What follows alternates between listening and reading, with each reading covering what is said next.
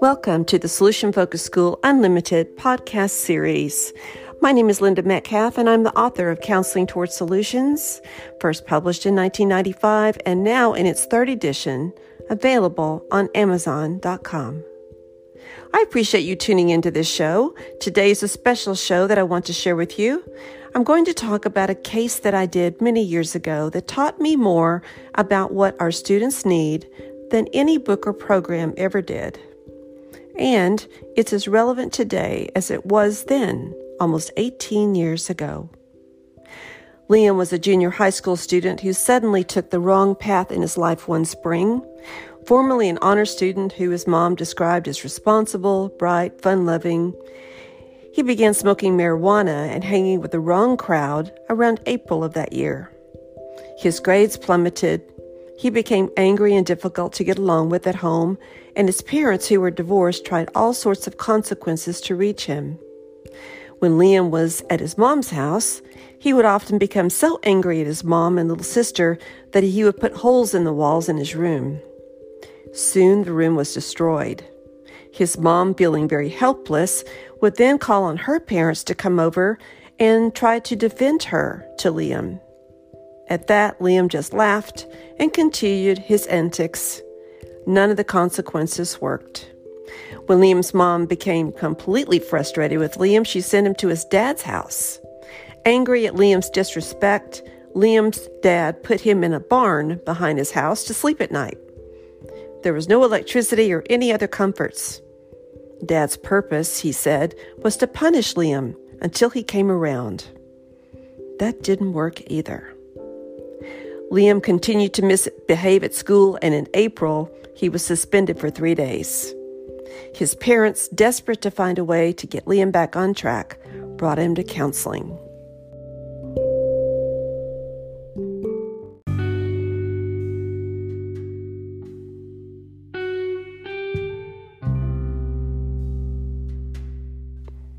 When I met Liam and his parents that day, his parents did what a lot of parents do at first.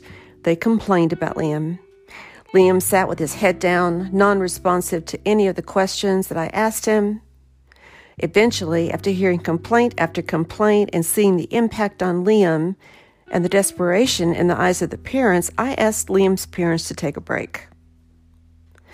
I then returned to Liam, looked at him, and wondered to myself, what was his life like right now? What was it like to walk in his shoes each day? So I asked him, "Hey, listen, Liam, I wanted to talk with you by myself because I am interested in knowing how you want things to be. I've heard from your parents, but I'm also very interested in your thinking." He responded very despondently, "I don't know, there's no use." I tried again. I said, "Well, maybe it seems like that, but if you could have a wish, what would it be?"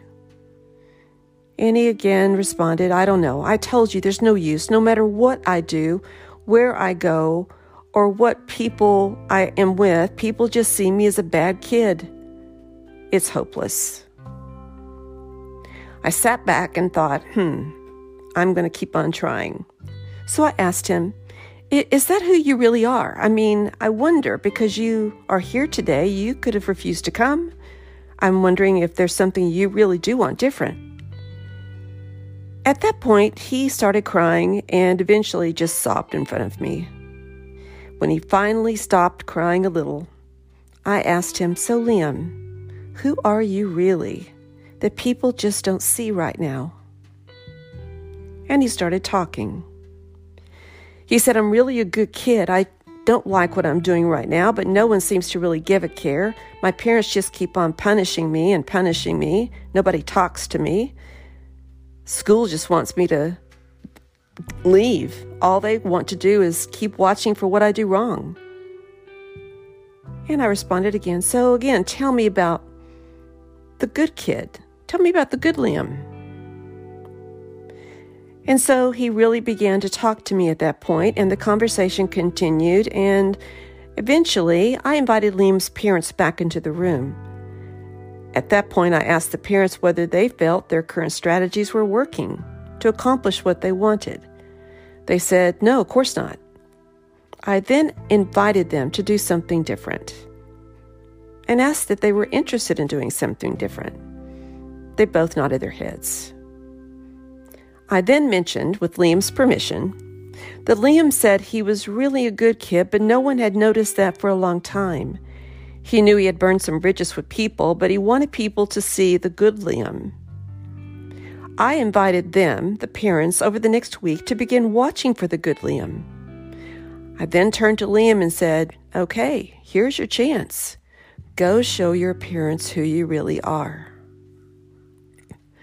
I didn't know how the next week would go, but when they returned, there was a huge turnaround. His mom said he was behaving much better at home. She and he were beginning to talk, and on the weekend, he helped her patch up holes in the walls in his room. His dad picked him up one evening and said he and Liam had a good talk. They left aside the problems that had been going on and just talked about other things. There were no calls from the school that week.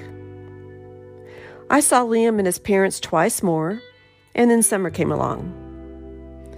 Liam continued to do remarkably well, and so we discontinued our sessions, and I felt like the case was successful.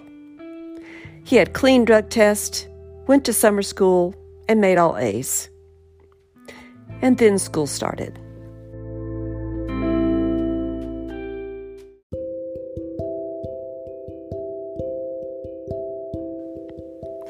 The first day of school, Liam went back to the same junior high school. When he walked into the school, he was excited to see his friends and determined to make that year better. He was getting along well at home. He was getting along well at school. Things were going well for him. When he walked into the school, the assistant principal who had expelled him before walked over to him, cornered him immediately, and said, "Why did you even bother to come back here?" Liam turned around, walked out the door, and walked all the way home, 5 miles away. The school called his mom to complain that he left school. Mom called me. I called the school to share with the school that he had intended to come back and start over, that things were going much better for him. They weren't interested. It was too late. Liam's mom enrolled him in a private school that year, where he did better. As for me, I learned a huge lesson with that case. The schools are systemic. Ever since then, as a school counselor, when I worked with a troubled student, I always, with student permission or parent permission when needed, shared a simple message through an email or just walking back to the classroom with the student and having a conversation, very brief conversation, with a teacher or administrator that the student planned to do things differently, and I just asked them to watch. So even 18 years later, that lesson I learned still works, and it's resulted in countless students having a second chance, going back and doing things better, and the system embracing those changes. The power of sharing with the student system is incredible. Each day, I can only imagine how many students you work with who are in despair or in trouble or just plain off track.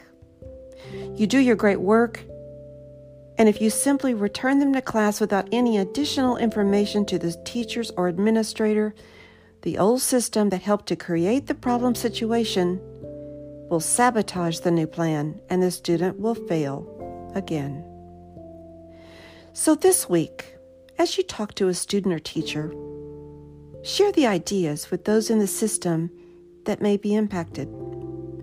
Maybe it is a team meeting or a teacher-student issue, or even a parent who needs to know that maybe her young daughter just needs 15 minutes from her at night. The information does not need to be specific. It just needs to be kind of a heads up, an encouragement for those in the system of the student to watch for times when things are going better. May the Solution Force be with you as you try this out this week. And watch for times when even students don't cross your path this week. Maybe when they don't come back again and again. Don't just let that go. Go find them. Let them know you are amazed at them, at the changes they're making. Let them know you look forward to more changes. That's it. Then just watch their faces. You just created an opportunity for a student to be successful. Best wishes. Have a great week.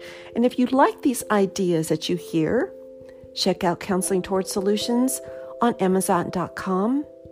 And if you're in the process of preparing for or looking at professional development over the next year for your teachers and staff or school counseling association, give me a call or send an email to lmetcalf62@gmail.com.